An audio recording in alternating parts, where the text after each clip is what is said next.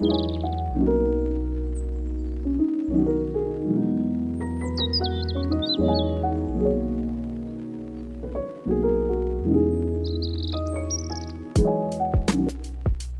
welcome back to Hope Wednesday. We did have a interruption. We had technical difficulty, and that just means that this is a very important topic, and we are committed to giving you the best quality. And so those of you who can pray with us that we can get this message out, because it is a very important message. Remember, we're still talking about temple care, and this week we're tackling eating disorders and understanding the role of food for temple care.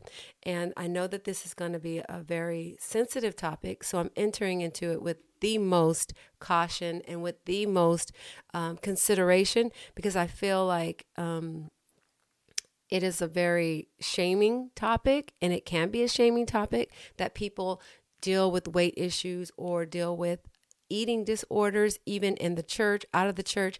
This is a topic that I have not heard thoroughly examined in the church. But my husband and I, Pastor Shannon Flakes, we have dedicated ourselves to talking about the hard things and bringing awareness to areas of our life that sabotage eternal goodness and life and the abundant life that God died for us to have. We are endeavoring to live the life that God died for us to have. And it's impossible to skip over this very critical issue of eating disorders and weight management. So we're coming today to begin the discussion. Remember, we begin this discussion. We may not be able to finish it, but hopefully we'll give you enough so that you're able to continue the conversation with some sustainable information. We have probably 2 more weeks of this. I thought that I could give you all of it, but it's impossible. There's just so many different nuances to this topic, and I want to be able to give you enough information that you can begin to really dissect your eating patterns and really begin to research what God designed for us to eat and the role of food in our life and relationships. So again, I started out a few minutes ago, but we got cut off, and I had a big old dialogue. I had a little commercial for you all.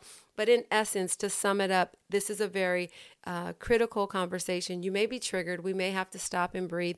I may have to stop and breathe because, like I said, we're from the Western world where there's a lot of emphasis on body image and there's a lot of emphasis on looking good. And I have been literally watching my weight since age 15. No, I have not been severely obese, but in my mind, in managing the body that I wanted to have, I have literally been dieting throughout the last, I want to say, 35 years. That's a long time to be dieting and to be watching your weight and to not even have the tools. But I was out there, you all. I was giving it a college try, not understanding what the elements were, what was the psychological factors, what were the spiritual factors. But we grow in grace and we get better. And I hope that I'm able to share some tips and some revelation here at Hope Wednesday today. Remember, we integrate psychology and we integrate spirituality. And with those two, especially spirituality and God's word, when we find the scriptures that bless our mental health, then we can be whole. So wholeness is our objective today.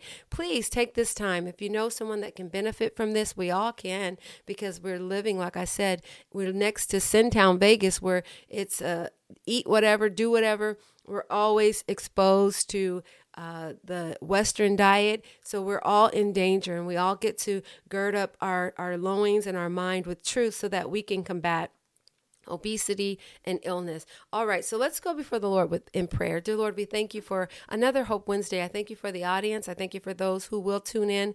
I pray that you would just send your glory here today, that we would see the glory of your plan for our lives, that we would see the glory of how you made our bodies, and that we would get the mind that you had, oh God, when you fashioned us and when you breathed on us and when you made us in your image, oh God. Help us to get that imagery, oh God, and we ask that you would cast down every other imagination that would distort our view of who you made us to be, oh God. You have a plan for our lives, for our eating, for our health, for our emotions, oh God, for our spiritual life. And Lord, we're joining you this morning. We want the life that you died for us to have. Now we ask that you would comfort us, remove toxic shame that would cause us to feel, Lord, that we're trapped in shame and that we can't change. Lord God, forgive us, oh God, for our ignorance and even the things that we may have done knowingly against your will. And we just line ourselves up as your dear children, asking for your support, asking for the power of your Spirit,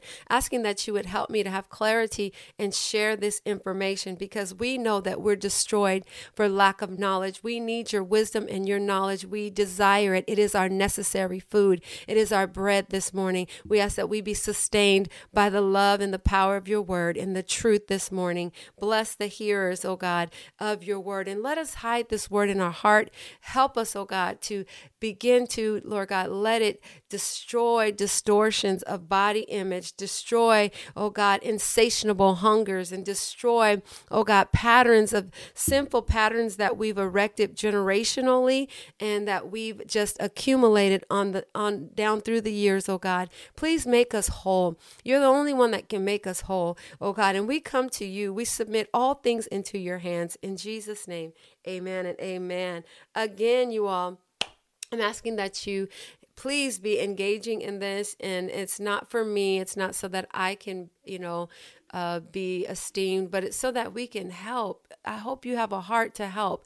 This information can help someone. This can be the information that is the difference between premature death, between life, between generational changes. We have the power. We just need the information. Information is power. And then after information is the willingness to move in it. So we're sitting back, and many people want to be rich, but rich is health. Having health is wealth. Your wealth is your health. I'll say it again. Your wealth and well-being is your health. Investing in your temple is the greatest investment you can make. And there's a balance to it. We get to invest in our mental health. We get to invest in our spiritual health, and we get to invest in our emotional and our mental health. We get to invest in it all, because remember, our bodies are a gift from God, and we want to be able to enjoy it. We don't want to look at it as a curse. Remember, the enemy comes to distort the image of God and the plan of God, and to make us think things that are not real and true. He makes us feel like our bodies are a curse. He makes us feel like we are no good, and that in this flesh is just a horrible. We know that we do have an Adamic nature, but thanks be to God, we also have a spiritual nature now, and we also have the privilege of life in this body. If we don't change that perception of temple care, then we won't value the time that we need to. If we don't value the temple, then we won't put the time. We won't invest. We only put time into things that are important. The Bible says where your treasures are, that's where your heart is. So the things you value are the things that you protect, are the things that you tend to, that the things that have your attention.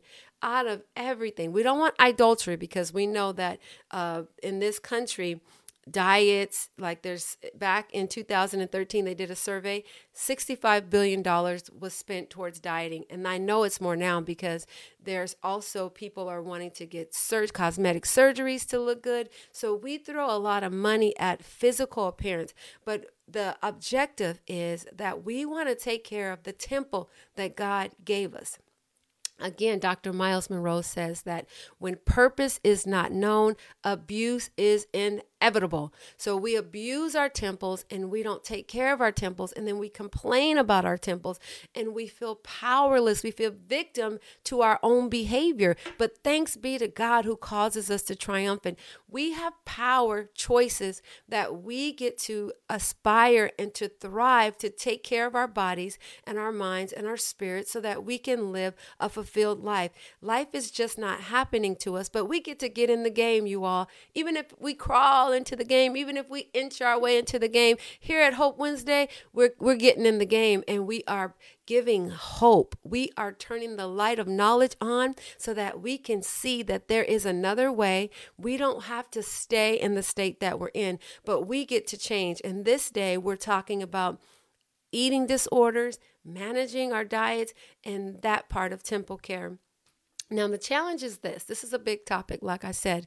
And again, hunt your neighbor and say, we are not blaming and we are not shaming. We are healing and we are helping. We're bringing awareness so that we can bring awareness and healing to the matter. So we're gonna support each other. If you are gonna be a part of the support, just give me some thumbs up and help us to know, because we need each other, y'all. We need each other. We need each other's support because of the way society, we're communal. And when there's a community of people who are doing negative things, or when there's a community of people doing things that are against God, it influences us and it impacts us, as evidenced by all of the fast food restaurants that are in our community.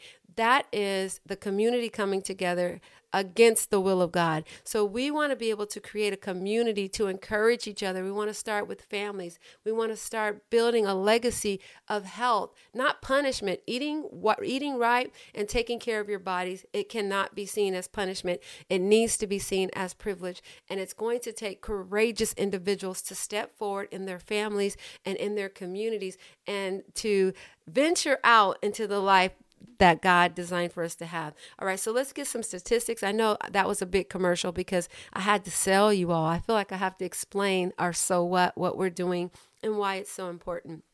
And I'll be doing that for a couple of weeks because, again, this is a very sensitive and important topic. So it says in 42.4% of our population in 2017 to 2018 dealt with obesity, and almost 20% of children deal with obesity. And so it is a big issue. And with our society changing, last year, the lockdown, being kept in the house, we became more sedentary and we began to just sit and not be as active, and we began to comfort eat. So we are in a crisis. We are in a crisis. There's more information about food. There's more information about health. You have doctors nutritionists who are coming out, and they're giving information on how there are certain foods that cure disease and cancers and reversing sugar diabetes and changing heart disease and even hormonal issues of infertility. We have information that shows us that food can literally change our health. But yet, even with all that information, it's not making a big enough impact.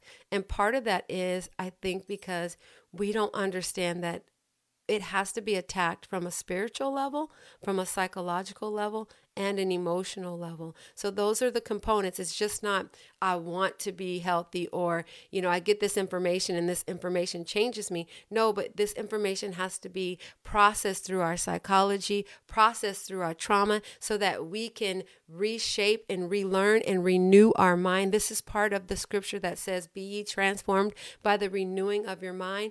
Who knew that we would have to renew our mind about food? Who knew that we would have to renew our mind about nutrition? Well, God knew. And that's why he said, be transformed by the renewing of your mind, your thoughts. Because there is an Adamic way to see food. There's an Adamic way to approach nutrition, but then there is a spiritual way. So we're in collaboration this morning. We want to be doers of the word. And that's so it is. Just like in the world, like I said, there's $65 billion on so many Atkins diets, all these different diets and all these different weight loss plans, but people are not losing weight, y'all. So it takes more than just information. It takes the spiritual awareness that we are fighting a spiritual warfare, because the enemy knows at the root of this, yes, there's psychology behind this. He uses psychology, but at the root of this, if he can cause you to not be concerned about your nutrition and your health, then he can cause you to die prematurely. He can cause you to walk in illness. He can cause you to be stagnant and limited in the work that God has for you to do. He can cause you to be so preoccupied with eating and so preoccupied with the natural things that you forfeit, having vitality, having energy, having positivity, and being an image of his glory, which is someone who is temperate, somebody who is balancing their intake and outtake. So we have to know that we are an image. We are the representatives of Christ. So we get to reflect his glory. Not to shame, but we have to get back in line. If we're out of alignment, today is the day to course correct. I'm course correcting you all. During this pandemic, I have put on weight like most of you.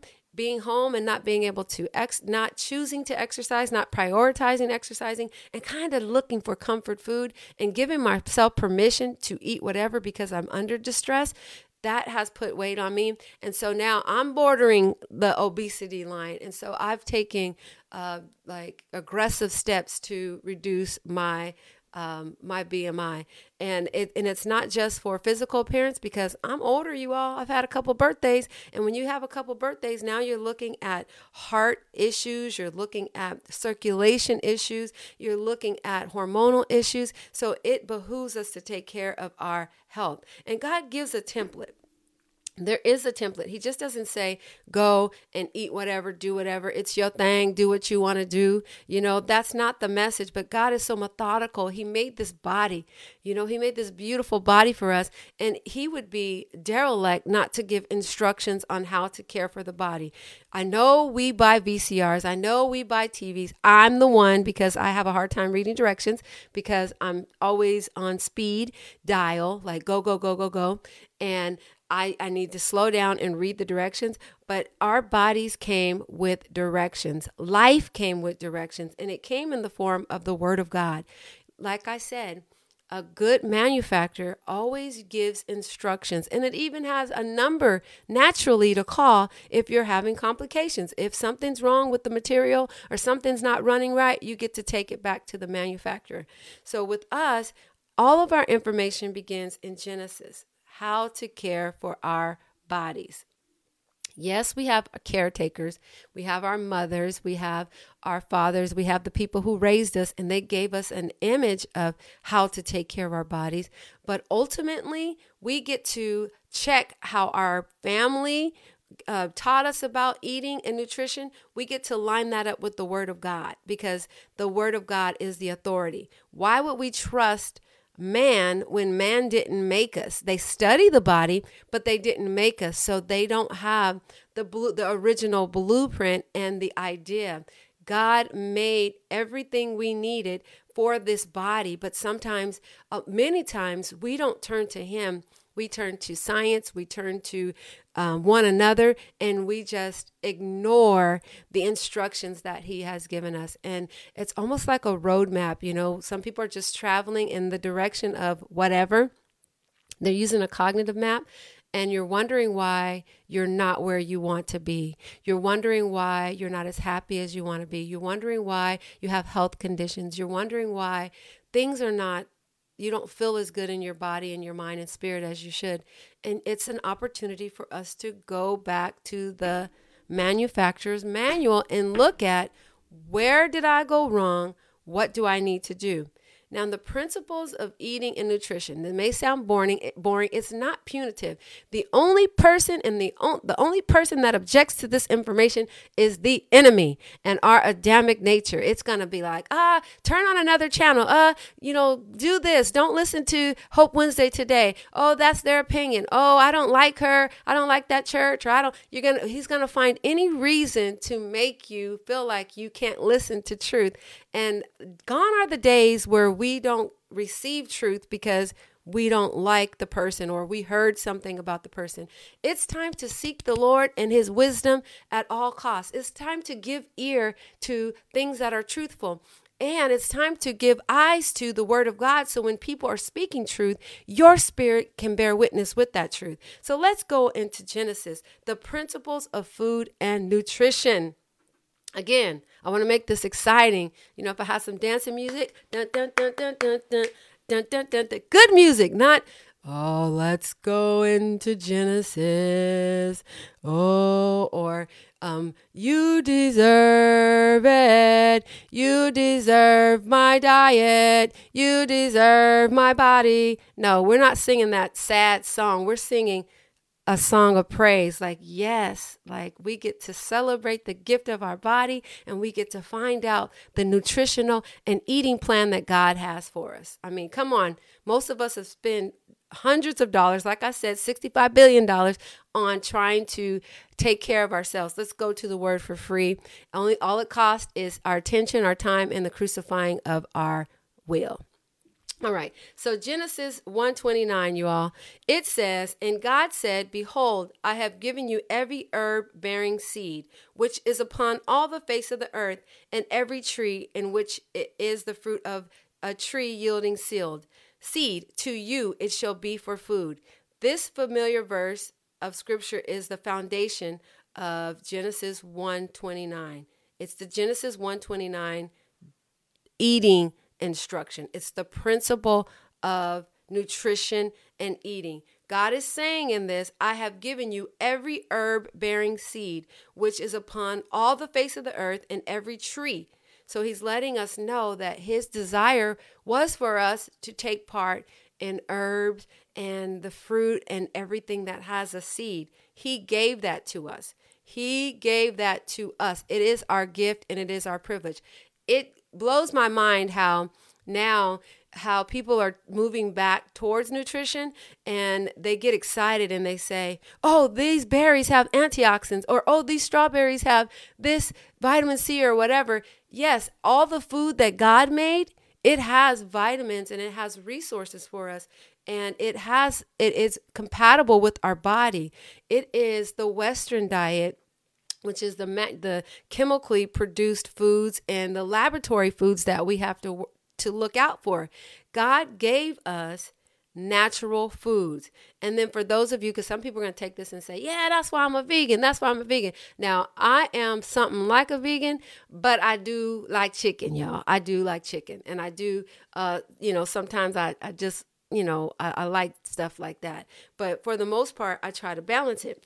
But this is for those who just want to stick to strictly vegan. It says Genesis 9:24, "Every moving thing that lives shall be food for you. And as I gave you the green plants, I give you everything. But ye shall not eat flesh with its life, that is its blood." So that's more or less talking about like the rawness of it and the blood and, the close to the cannibalism aspect of it. And maybe the raw meat. And I know people do that, but it's my understanding that it's just saying, but you shall not eat flesh with its life.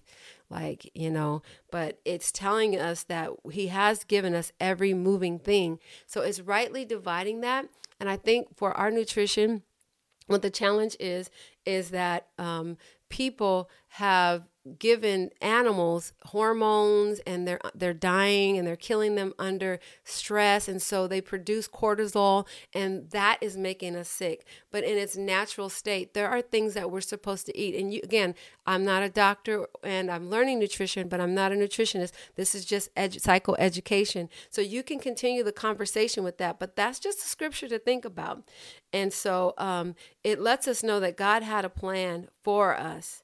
And food is very paramount. It's the very thing that got our foreparents in trouble, Adam and Eve. They saw the tree that it was good for food, and they wanted it. They had everything else. He made everything else, but something in them wanted what they couldn't have. And so we have to know that we can't minimize that there is not a temptation. There is not life is in the food like that we eat. So the enemy is always going to want to manipulate our life through food. And like I said, people are dying prematurely. A lot of what's gone on in 2021, the fatalities had a lot to do with pre-existing conditions. It had a lot to do with obesity, but we don't really want to talk about that. We want to talk about just what came to the earth and the illness that came and the disease that came. But there was a pre-existing disease, and so we want to be able to know that even now, that the best defense against disease is our diets. It is our diets, and we have to understand food's purpose. Generationally, we get an impression, like I said, we first learn from our mothers the importance of it, what they feed you, how they set up the structure. And unfortunately, for many African Americans, we lead obesity, we lead preventable diseases because of poverty and because of ignorance, because we are so psychologically connected to our diet. You heard me right. We are psychologically connected to our diet, meaning that food for us has meaning. It reminds us of times of togetherness. It reminds us of time of family and comfort and safety. Because when we didn't have freedom as slaves in this country, we had unity, we had food. And the dangerous part about food is that when you combine food with fellowship, it can equal to a bonding, oxytocin and bonding and attachment. So those things wire together. So when you think about communal, when you think about togetherness in some families, and when you think about love, and when you think about enjoyment, food plays a central role.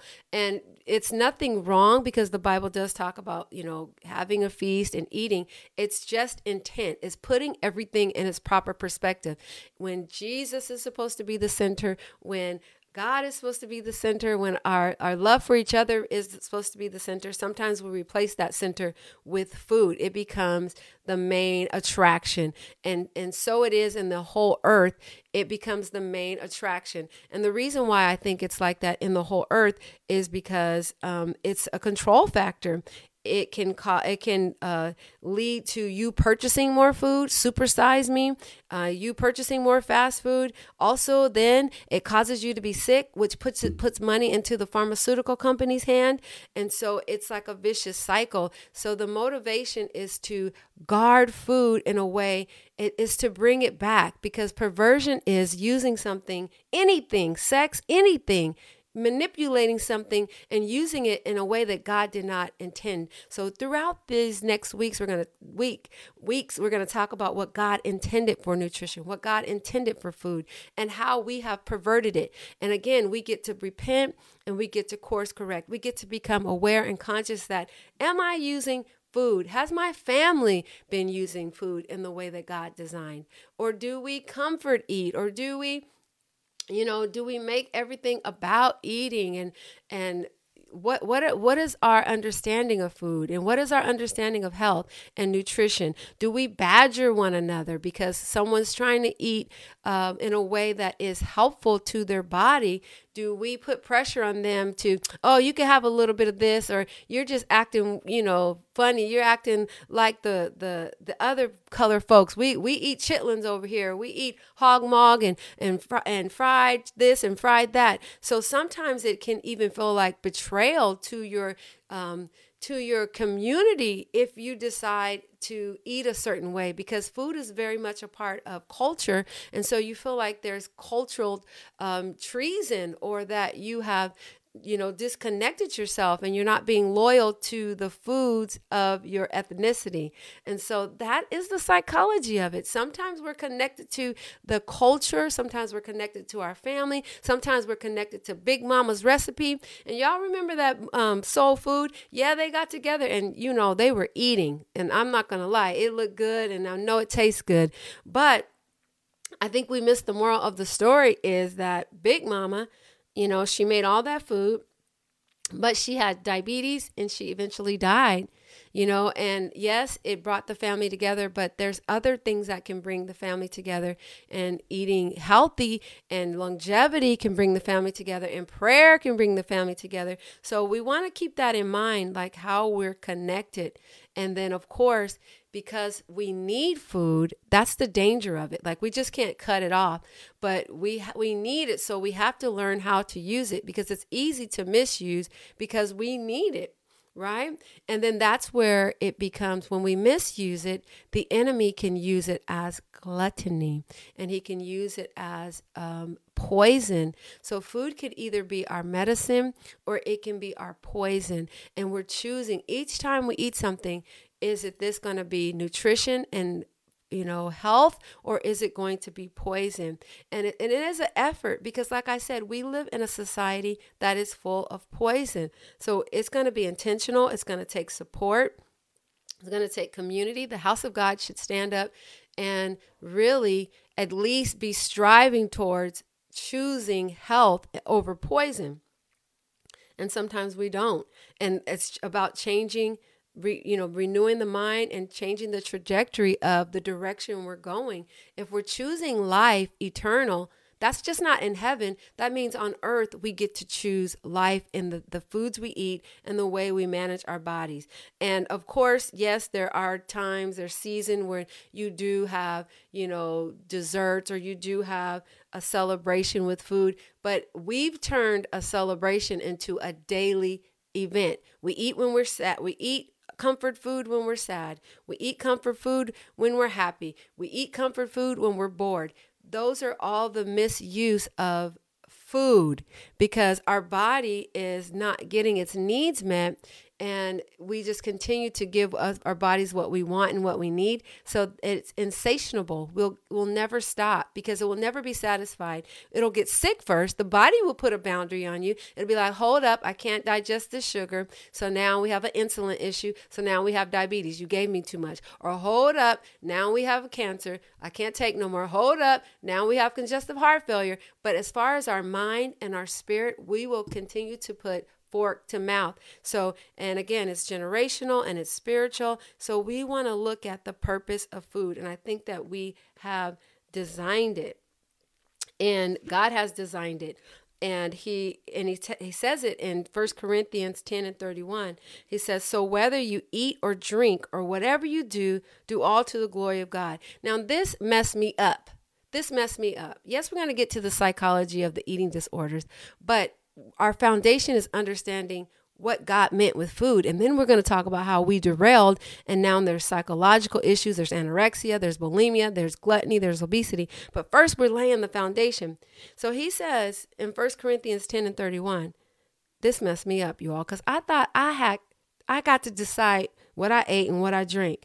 Like I thought that was off the table. I didn't know that had something to do with my relationship with God. I didn't know that God was that concerned. But it says, whatever. It says, whatever. So there's an awareness. This scripture has to sit on our shoulders and in our heart and prompt us. Again, we are moving towards perfection. We're moving towards making better choices. But this scripture is speaking to all of us this morning, and has been speaking and will speak. It's not going to change because we live in California. It's not going to change because we're at the Smorgasbord in Las Vegas. It's not going to change because it's Thanksgiving. It's not going to change because it's our birthday. It's not going to change because we're depressed. It's not situational. We don't get to ease away the scripture because of an emotional or a situational circumstance. The word is what it is. And the word of Nene Leakes, it says what it says. It's not changing. It is what it is. He said what he said. So whatever you eat or drink or whatever you do all to the glory of God, meaning that you're doing it as unto the Lord to make God look good, to show forth the praises of the beautiful body that he made, the beautiful life that you gave, so that men and women on the earth can see it and say, God had a good plan. It's difficult to execute God's plan and the world's plan. Impossible, actually, because when we are endeavoring to glorify God, meaning to, like those diamonds ladies that we like in the showcase, they have special lighting and it hits it and it's so beautiful. That's how we're supposed to be. We're supposed to be able to have the light shined on us and that men can see God's plan for nutrition is beautiful. God's plan for nutrition is the best. And it's proven. Doctors are proven that they're turning around cancer cases through natural herbs, through monitoring the type of meats that they eat, or even going vegan. And so God's word and God's instructions are the best. Everyone else is experimenting. So we have to continue to renew our mind and remind us that we are bringing forth the glory of God's plan. We are not experimenting, right? And so another scripture in 1 Corinthians 6:19, we're talking about understanding the purpose of food and joining God's purpose for food. Do you not know, 1 Corinthians 6:19, do you not know that your bodies are temples of the Holy Spirit who is in you, whom you have received from God. Ye are not your own. You were bought with a price. Therefore, honor God with your bodies. Honor God with your body. You mean I have to honor God with my body, with what I put in it? How can that honor God? I thought my relationship was food. Me and food had our own private thing, because when we eat at night, nobody's up. Yes, people see your weight, and sometimes you're skinny and you're not honoring God in your body. So the goal is, and even in intimacy, even if no one knows it, the integrity of it is to honor God with our bodies. Our bodies have been purchased, and they're on loan to us. And so we get to give it back to God and to honor God. And there are some warnings, and I'm going to get to some other things, but Proverbs 28:7 says about gluttony and how we have to be discerning. It says, a discerning son heeds instructions, like the instructions were given in the word and the instructions I'm sharing this morning. But a companion of gluttons disgraces his father. So when we are not in balance, when we're gluttonous, then it's a disgrace to the father. And gluttony is just basically a habitual greed and an inordinate desire to take in more than that is required. And that's the problem with it. It is to take in more than you require. And it is that you're trying to satisfy an insatiable need to be full that God did not design to be filled in that way. So gluttony is that. It is the habitual greed. And, we're supposed to be temperate, because greed spills over. First it's food, then it's another addiction, then it's you want more than you should have. It's not temperate. So that is actually the spiritual aspect of it. And because of it, there's a lot of shame associated with it. There's a lot, because there is, when we do wrong, the shame, like we said in our shame and our guilt sessions that we talked about, it is an indicator to remind us that we get to course correct. All right, so we talked about understanding food and its purpose, and now we get to understand hunger. Sometimes we think that our relationship with hunger, we think sometimes it's just food that we're hungry for. And yes, there is. When our body indicates that there is a need for food, a physical need for food, it is telling us that it needs fuel, it needs nutrition, it needs glucose. It needs things to help it to have energy in, because food turns into energy and health, and it feeds our cells. So we're literally feeding our cells when we eat nutritious food. So we're either damaging our cells with poison, or we're feeding our cells and we're igniting our cells and we're giving energy. The challenge is we have to be able to discern what type of hunger is this. And for some of us, we don't sit, and we're not mindful enough to sit in ourselves to check in.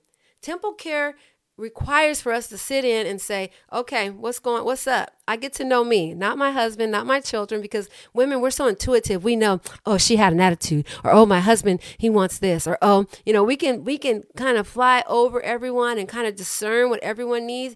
But in temple care and discerning hunger, that requires us to hover over ourselves and to sit with ourselves and become very investigative for the nutrition and the self-care of our body. It's our responsibility. So we sit over ourselves and we get to say, okay, where's this hunger coming from?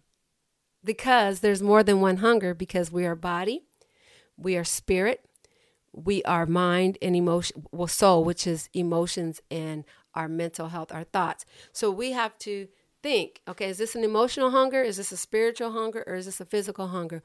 What's up? What's up here? And sometimes because our sensories are just so off, we don't recognize which hunger it is. They're dulled. And with some eating disorders like anorexia, the part of the brain that even indicates hunger is cut off. And I believe that happens when you're reprobate, meaning that when you no longer can hear the word of God, you don't even hunger after it, because a healthy person has an appetite. The Bible says that he that hungered and thirst after righteousness shall be filled. So we're hungering and thirsting after things. And so if you are sick, when you're sick, you don't hunger. When you have like the flu, or when you have the stomach flu, or when you are really sick, or even really sick, depressed, your appetite goes. It changes the way your brain is responding and sending messages of hunger. So hunger is health. Whenever there's health, the signal that you're even able to, send a message of hunger. But then the next step is, so praise God for hunger. All right, told you I'm going to be animated. So hunger, because some people don't even feel hunger. Some people don't feel hunger. They're so sick, their appetite is gone. The receptors in their brain are not even saying, feed me, because it's just preparing to not be on earth anymore.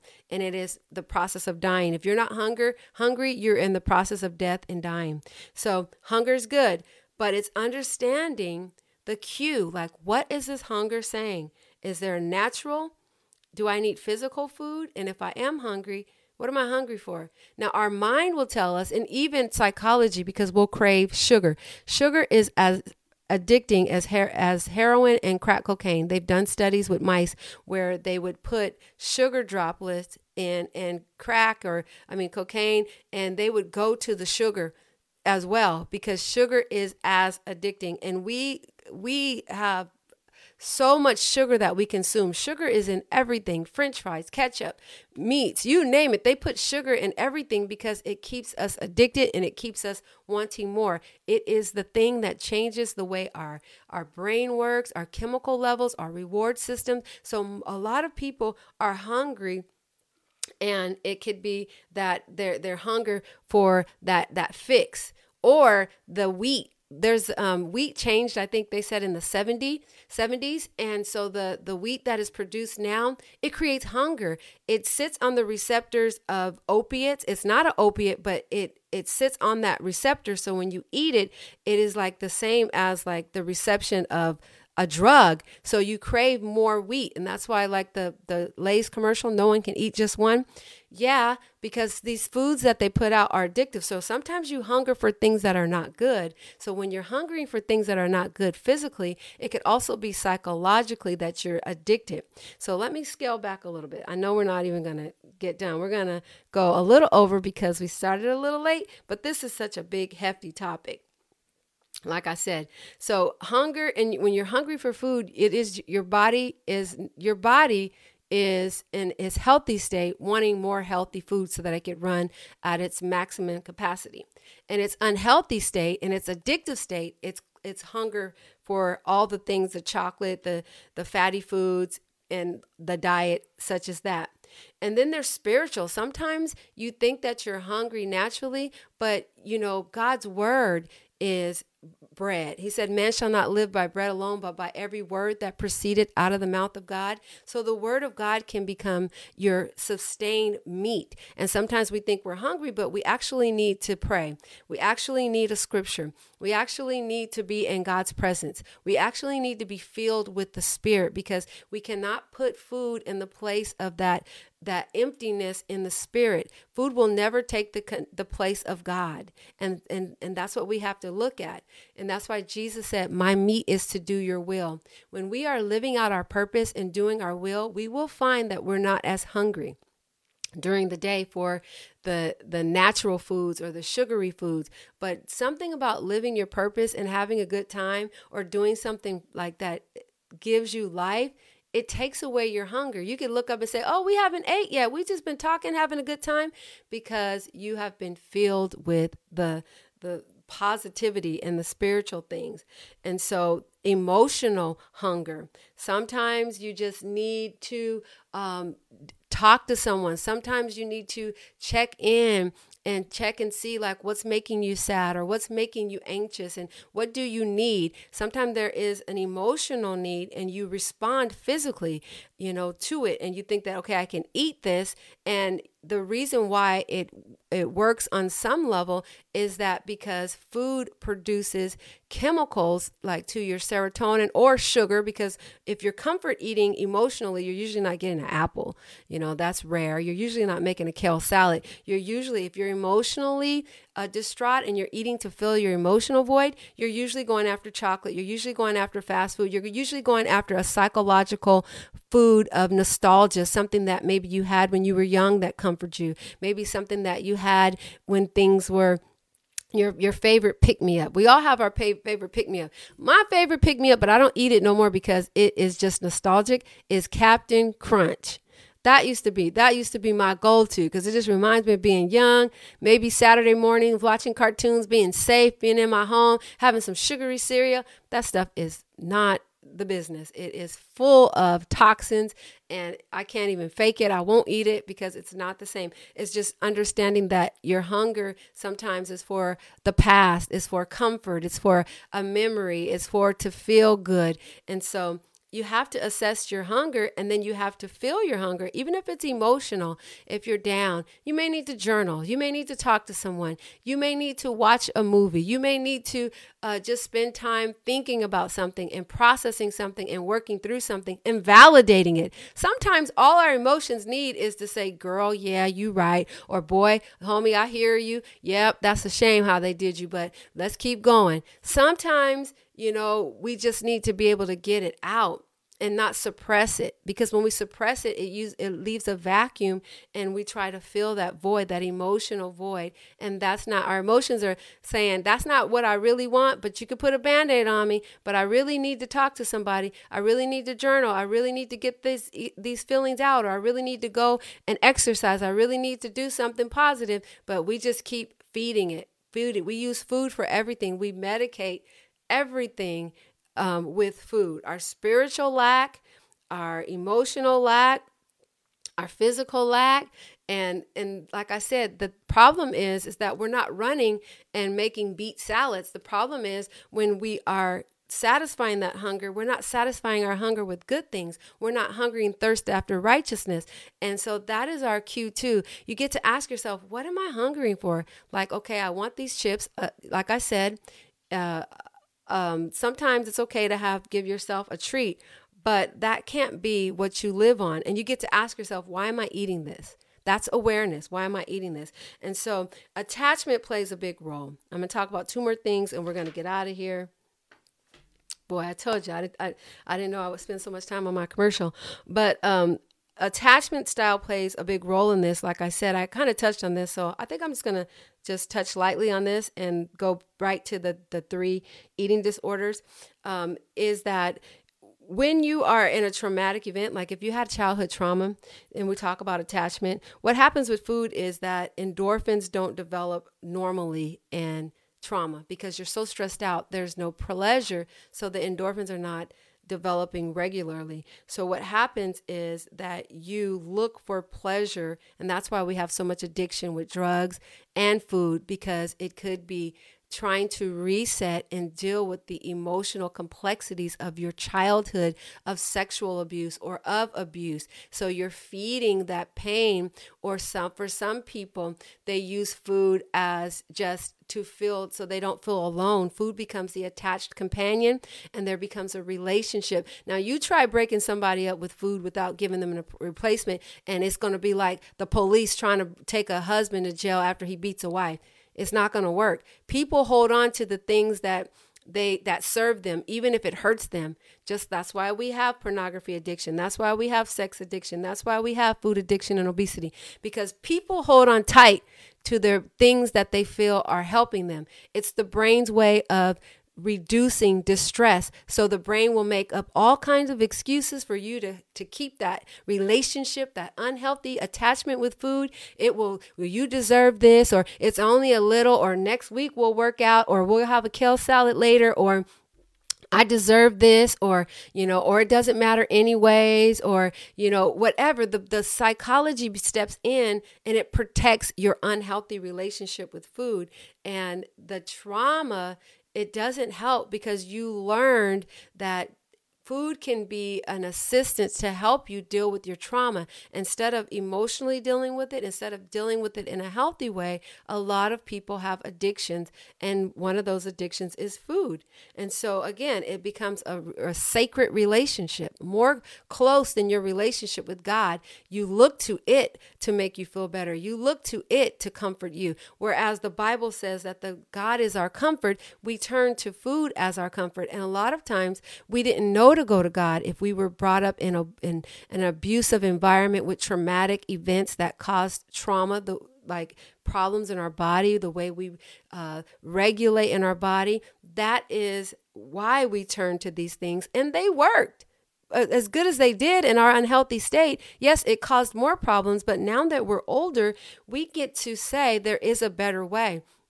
And we get to turn to the Lord. So a lot of people are misusing and having eating disorders because of the trauma, because of the things that they went through as a child, because of the lack. Some people were starved. So now they overeat or they hide food, or, like those who made it through the Great Depression and they hoard things and they keep things, or those who just didn't have what they needed, or they were restricted as children. Now in the attachment style with food is, I'm grown, I get to eat whatever I want.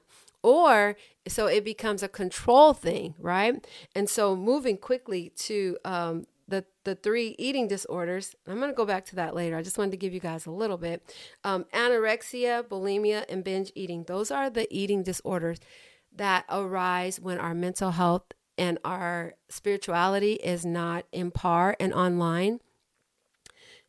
Those are disorders, meaning that our body is not functioning the way they should, meaning our thoughts are not functioning the way they should, meaning that we have deviated for God's plan for nutrition. And it becomes a continuum of wrong, distorted thinking. And now we are eating from a distorted mentality. We're eating from a distorted desire, and we're eating from a distorted perception. It's an evil imagination. Our imagination now has been distorted because eating disorders, more specifically anorexia, it has to do with how you view yourself, and it has to do with what you think. And so that's it has to do with restricting food. It has to do with just your distorted self-image and excessive exercise.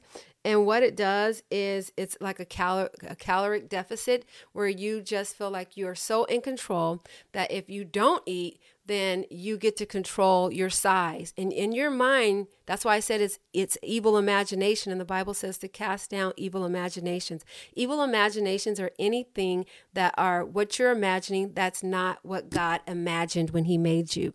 So if you imagine that you are ugly, if you imagine that you're not worthy, if you imagine that you're just a huge, worthless individual, that's evil imagination. And the Bible says to cast it down and bring every thought into the obedience of God. Yes, that is why with anorexia, CBT, cognitive behavioral therapy, is a good form to use, because it has to do with the mind. And eventually your mind goes so deep that your brain, it changes your brain. And so now the disconnection between hunger and food, it becomes disconnected. And so, they don't see food the way we see food. And they're not we talked about Pavlov, like the classical conditioning it's opposite. They see food and they get disgusted, whereas we see food and naturally we salivate and we're hungry. But for those who are dealing with food, they have made anorexia, they have made food the enemy, and now they see food from a psychologically distorted perception. They no longer have God's view of nutrition and food, so they become an enemy to our Genesis and to God's plan. So that's the perversion of anorexia, is that it does not see food the way God intended it. And they do not see themselves the way God sees them. It's their own image. It's idolatry in that it's their image. They don't care what the Bible says. They don't care what the scale says. They have the final say on how their body looks and what food really is. They reject the knowledge of God. They reject the plan of God. and they want to control their intake. And sometimes that happens because there hasn't been opportunities to control, like sexual abuse or childhood trauma, where they didn't have any control, and now they get rewarded by feeling like I'm in control of my diet. I didn't eat a lot, so that's a good thing. I'm in control. So that control piece is still a form of idolatry when you're perverting God's plan for food and doing it the way you want to do it. So, and I'll come back to that because we're going to talk about treatment. So when we talk about treatment, I'll come back and touch on that. And then there's bulimia, and that has to do with binging and purging or excessive exercising. And that's still like on the road of perversion because now you're using food the way it's not supposed to. You binge eat. And then, you want to, gluttony takes over you, and then you feel guilt, and then you feel shame, and then you purge, or you exercise, and you keep that cycle, you make yourself throw up, you take laxatives, you exercise really hard. That is still perversion because you're still mishandling food. You're not eating food for nutrition. You're eating food for emotional stability and for pleasure, because usually I don't think that people are gorging on apples. I don't think people are gorging on salads. I don't think that people are gorging on kale. Usually when they're gorging, it's that psychological comfort of a sugar or a fat. And so it's like a drug. So they're inhaling all of this food and this drug type food, and then they're vomiting and inducing purging or laxatives or exercise to rid themselves. So that's like just a bondage, and it's difficult. God himself can get us out of it, but we need God's word. We need God's truth, because the word says that the truth will make us free. That is the only thing that can make us free. And then, of course, there's binging, which is gluttony. I gave you the definition for that. Obesity is on the rise. That's why we have stories of My 600-Pound Life and all of these just obesity and just overindulgence and that's a lack of self-care. You have now made food entertainment. You have now made food your comfort. You have now made food your life, and you have now centered your life around eating. And the scripture that talks about that food was made for the body and not the body for food. So now you're serving food instead of food serving you. And so we get to course correct and break that habit. And we talked about a few more things before we get out of here. Brain changes. When you're starving yourself, your brain changes. It messes with your serotonin level. It messes with your depression and your anxiety. So now your mental health is off. And then some of the things that eating out of control, like I said, can cause heart disease, stroke, type 2 diabetes, and it just impacts us. The medical cost in 2008 for obesity was $147 billion. And it's even more because now we have to add this new disease that has taken over since 2020. And that's still the cost. This goes under also it can be attributed to or connected to obesity, because if you're not in good health and you get this disease, it's going to be disastrous, and it can be fatal most of the times. That's where our fatalities are coming from. And so again, African Americans, we are the highest rate of obesity and disease. All diseases we lead because we lead obesity. And so some diseases that increase, because some people are going to say, what about people who can't help it? There's a physical issue and they're gaining weight.